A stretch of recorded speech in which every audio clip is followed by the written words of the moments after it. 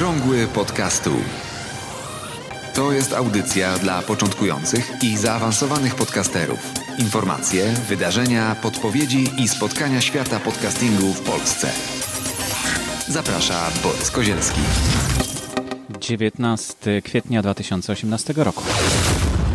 Dzisiaj mam dla Was aż 4 fajne punkty programu Okrągłego Podcastu. To jest odcinek 64. Oczywiście wszystkie odcinki audycji znajdziecie na stronie op.podcasty.info. Coraz częściej też słuchacze trafiają przez Spreakera, bo tutaj od lutego już zagnieździł się Okrągły Podcastu w testach. To są takie testy, szukam takiego miejsca, w którym będzie można osiąść. I dzisiaj wygląda na to, że rzeczywiście Spreaker tutaj zaczyna troszeczkę przyspieszać i wygrywać. A jakie będą punkty dzisiaj w audycji? Przede wszystkim Spreaker do Spotify. To jest elektryzująca wiadomość. Sporo osób korzysta ze Spreakera i myślę, że Was to zainteresuje, że można już zgłaszać do Spotify podcasty, które są w Spreakerze. To za chwilkę. Druga rzecz to statystyki katalogu polskich podcastów. Coś, co zrobił Jakub jakiś czas temu już na stronie, w grupie naszej podcast, jak to się robi. Troszeczkę opowiem o tym, jak to wygląda. Trzecia informacja to, że Polskie Radio wyłączyło podcasty. Swoje podcasty, ich podcasty nie są dostępne jako w plikach RSS. To znaczy pliki RSS są, ale nie ma audycji. I czwarta rzecz to taka fajna rozmowa dzisiaj z Agatą Chmielewską na temat jej podcastowania.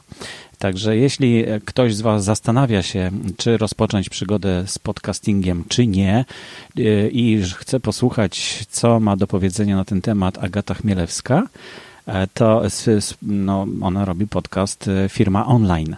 Jeśli ktoś nie wie, bo to dosyć świeży podcast jest, to zapraszam na koniec audycji. Tam będzie krótki wywiad, taką serię całą wywiadów zrobiłem podczas spotkań, które odbyły się w okolicach 14 kwietnia w zeszłym tygodniu.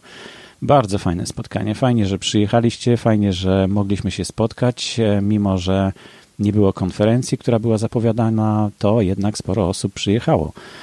I posiedzieliśmy sobie 2 razy w restauracjach, a raz byliśmy w Agorze, odwiedziliśmy studia Talk FM. I też nawiązała się pewna nić porozumienia i współpracy.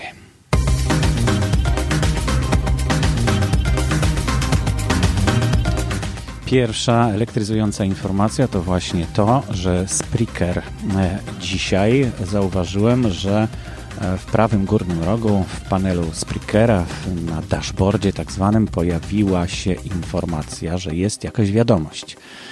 I ta wiadomość, tutaj warto zaglądać w te wiadomości w Spreakerze.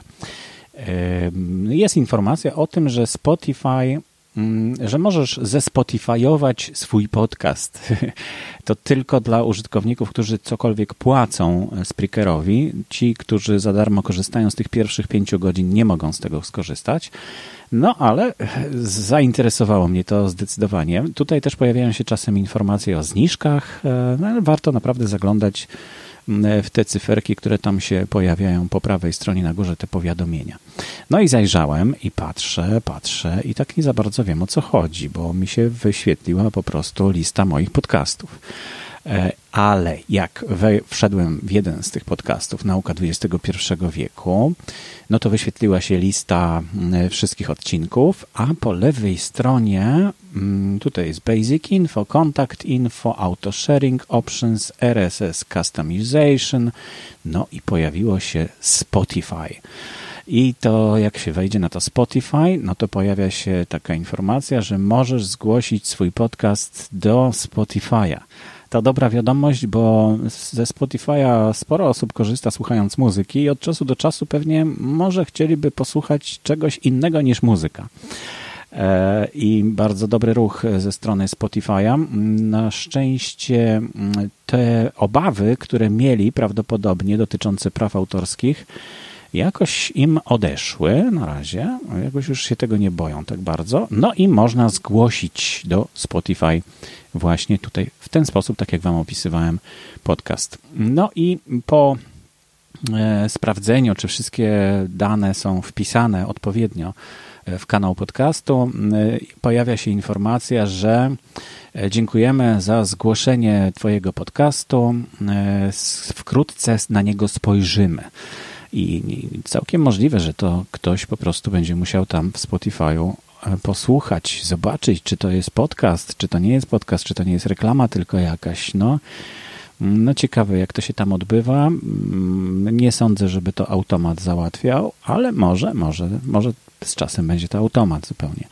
No i też informacja się pojawia taka, że jak już będzie twój podcast dostępny na Spotify, to tutaj zmieni się ten status, bo w tej chwili jest pending, czyli oczekujący, czyli na razie jest zgłoszony i dopiero ktoś będzie go akceptował albo odrzucał, to wtedy też się pewnie pojawi taka informacja o odrzuceniu na przykład. Bardzo jestem ciekaw, dlatego że już raz miałem zgłoszony podcast Nauka XXI wieku do Spotify przez Omny Studio, inny serwis podcastowy. I zobaczyłem, że tam rzeczywiście są te odcinki Nauki XXI wieku, ale w momencie, kiedy zrezygnowałem już z Omny Studio i przeszedłem na Spreakera, to kolejne odcinki już w Spotify się nie pojawiają. Dlatego ciekaw jestem, co to teraz będzie, bo on tam dalej wisi sobie na Spotify. Ja go zgłosiłem ponownie ze Spreakera. Ciekawe, czy tutaj nie będzie jakiegoś konfliktu, ale to właśnie ciekawie będzie zaobserwować, jak oni sobie z tym radzą. Ale też kilka podcastów dzisiaj udało mi się zgłosić, takich, które jeszcze nie były zgłaszane do Spotify. Między innymi to jest Okrągły Podcastu. Także jak tylko się pojawi w Spotify, to będziecie mogli słuchać również przez tą platformę. A czemu tak cicho?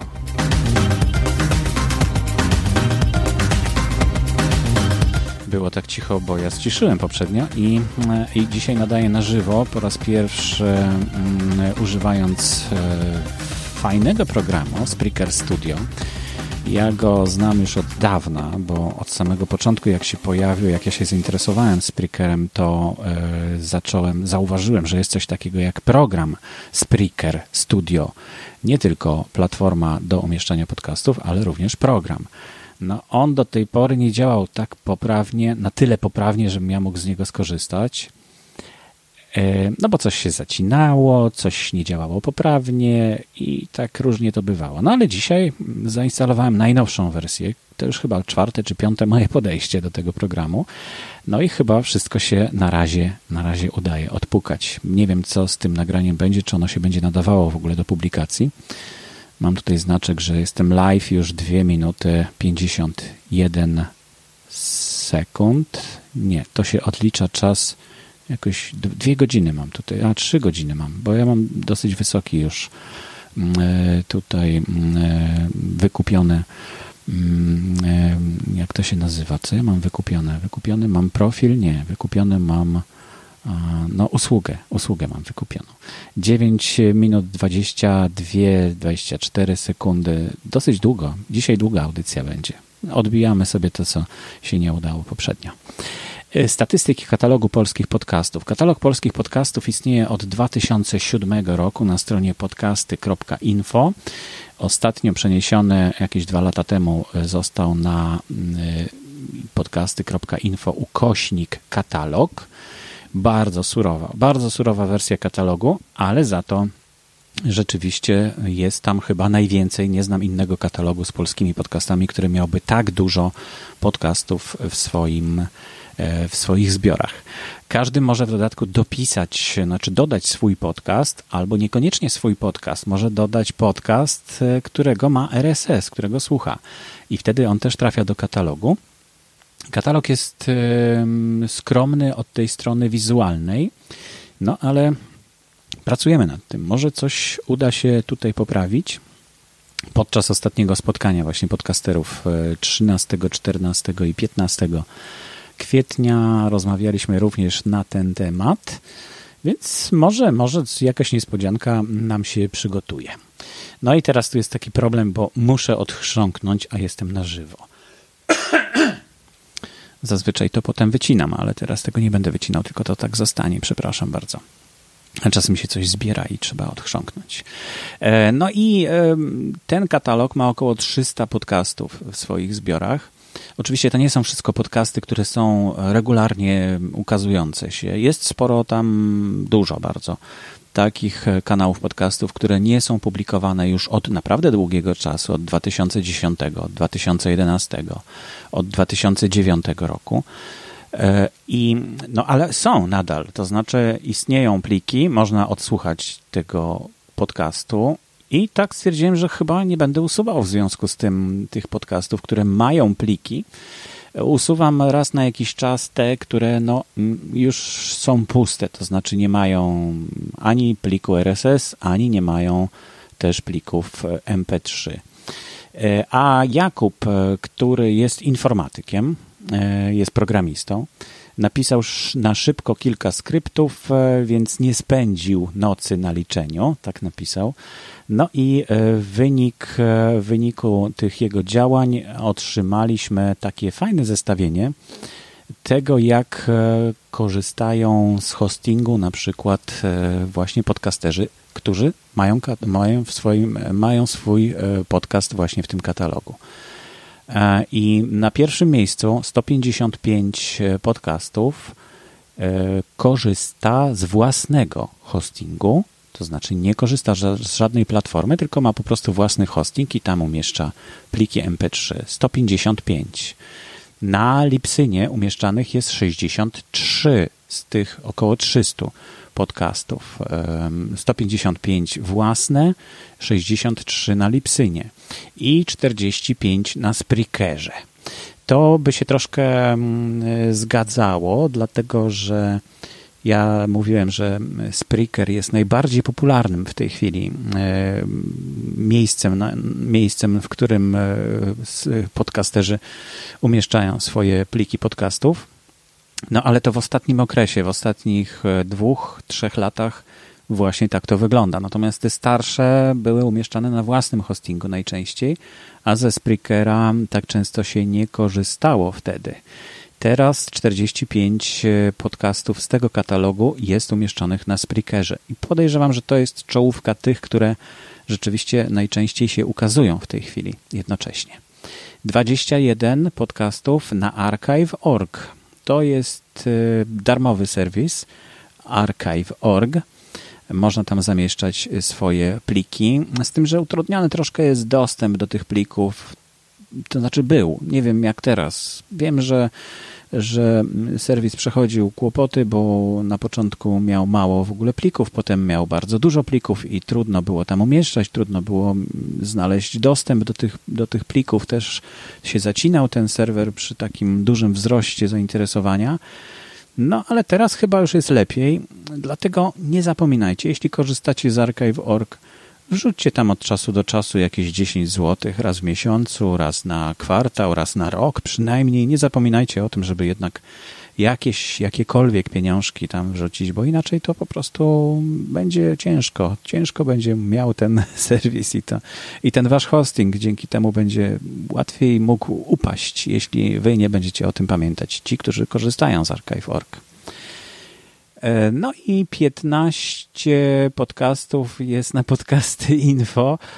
To wynika z tego, że ja miałem właśnie na podcasty info miałem kilka podcastów, kilkanaście, jak widać, kanałów podcastów. Większość z nich już nie działa, chyba z 5, może 6, może 7 są nadal aktualne. No i tak one działają. I jeszcze jedna dana, znaczy informacja na temat tych statystyk, że najczęściej używany format plików audio to MP3, oczywiście. 266 kanałów podcastów nadawało w MP3. No ale tutaj zaskoczenie, 22 w OGG. To dziwne, prawda? Bo ten format tak się wydaje, że nie za bardzo jest jak odtwarzać, chociaż teraz to już chyba wszystko można na wszystkim odtwarzać. No w telefonie podejrzewam, że kłopot byłby z odtwarzaniem OGG. plików OGG, ale może już nie ma tego problemu. No i 11 w formacie M4A. Szczegóły podam w linku w notatkach do dzisiejszej audycji. Tam będzie link do tego postu na podcast, jak to się robi, opublikowanego 8 marca przez Jakuba. Bardzo dziękuję, Jakub. Cieszę się, że takie statystyki wyciągnąłeś. Prawdopodobnie jak ten katalog troszeczkę się poprawi, będzie lepszy, to na pewno będą te statystyki jeszcze bardziej potrzebne, a też na pewno będzie potrzebna jakaś analiza tego, co tam się dzieje w tym katalogu.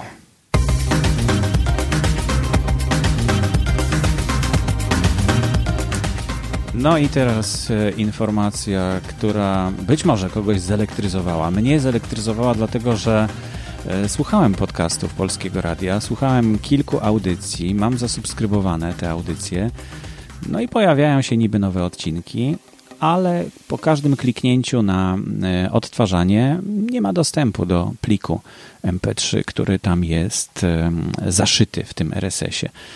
No i w związku z tym zadzwoniłem do Polskiego Radia, do pani rzecznik i pani rzecznik zaskoczona, jak to nie działa. Ona nic o tym nie wie. Widocznie to jest jakaś awaria, powiedziała w takim razie i poprosiła o napisanie e-maila. Napisałem e-maila, ona go przysłała do działu informatycznego. Z działu informatycznego dostałem informację, że proszę podać szczegóły, bo inaczej to nic nie wiemy, o co chodzi. No to podałem szczegóły, podałem wszystkie RSS-y, które mam w katalogu na podcasty info do Polskiego Radia i że żaden z nich nie działa. No i cisza. I już 3 dni i cisza i nic. Zadzwoniłem tam wczoraj, bo mówię, że będę dzisiaj nagrywał audycję i chciałbym się podzielić ze słuchaczami tym, co się dzieje, jakie są informacje, czy Polskie Radio zrezygnowało, wyłączyło już podcasty, już nie będzie podcastów, czy zamyka je na jakąś wewnętrzną platformę. Tak się już działo, tak już bywało, że Polskie Radio rezygnowało z nadawania podcastów i z umieszczania ich tak, żebyśmy mogli je słuchać w czytnikach normalnie, tak jak każdy inny podcast. I można tam na stronie sobie jakoś wydłubać, wyszukać, no ale kto będzie szukał na stronie internetowej, jak jest czytnik i w czytniku po prostu się pojawia samo i narzuca się, że tutaj mam podcasty, no to również podcast Polskiego Radia. Powiedzieli, że jak tylko rozwiążą problem, to poinformują mnie e-mailem, w związku z czym musimy po prostu uzbroić się w cierpliwość i grzecznie poczekać na to, aż problem zostanie rozwiązany. Cieszę się, że Polskie Radio nie rezygnuje z podcastów, tylko po prostu są to jakieś problemy techniczne. Czy do przeskoczenia? No to się okaże w najbliższych dniach.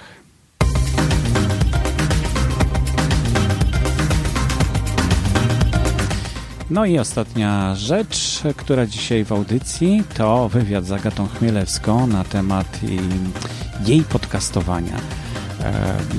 Bardzo się cieszę, że Agata zgodziła się wystąpić przed mikrofonem.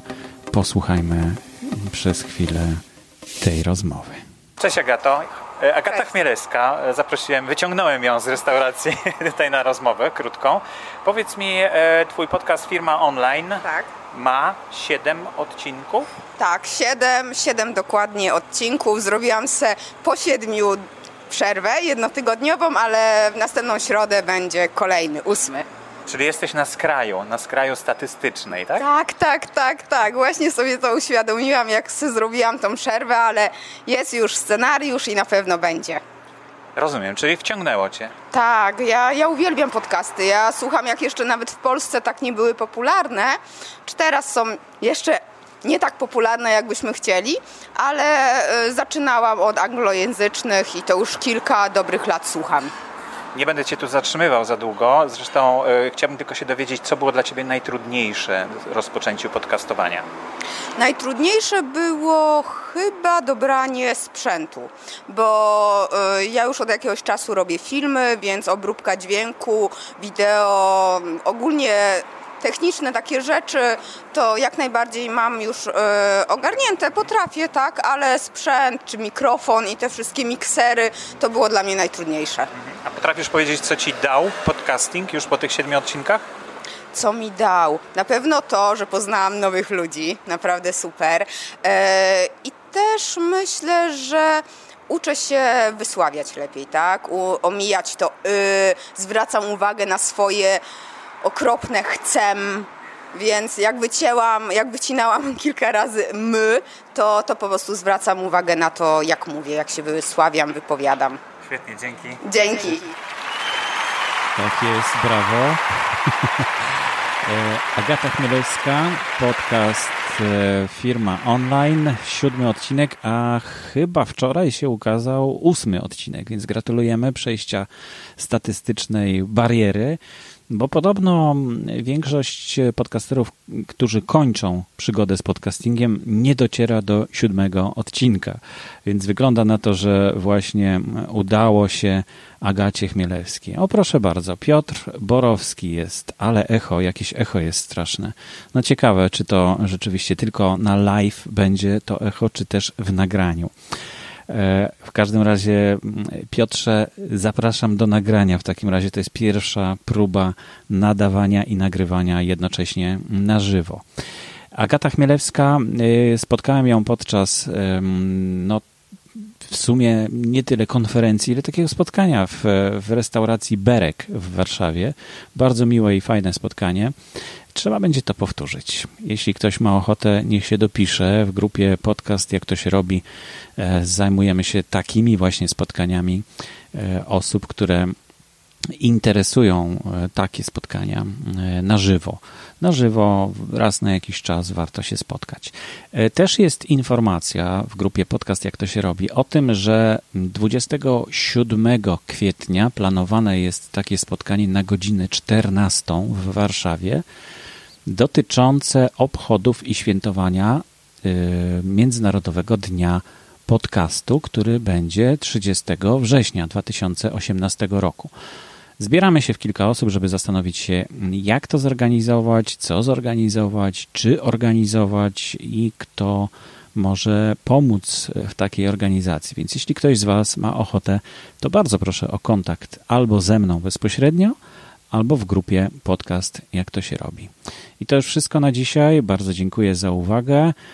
Na koniec wypuszczę już sygnałówkę, która jest końcowa, a nawet teraz będzie trudniej, bo zazwyczaj jak montuję audycję, no to widzę, gdzie się kończy i w którym momencie mogę przestać już mówić. Ale pierwsze koty za płoty, nadawanie na żywo zawsze uważałem, że jest bardzo fajne i ma przyszłość zdecydowanie. Aktualne informacje znajdują się również na stronie internetowej blog.podcasty.info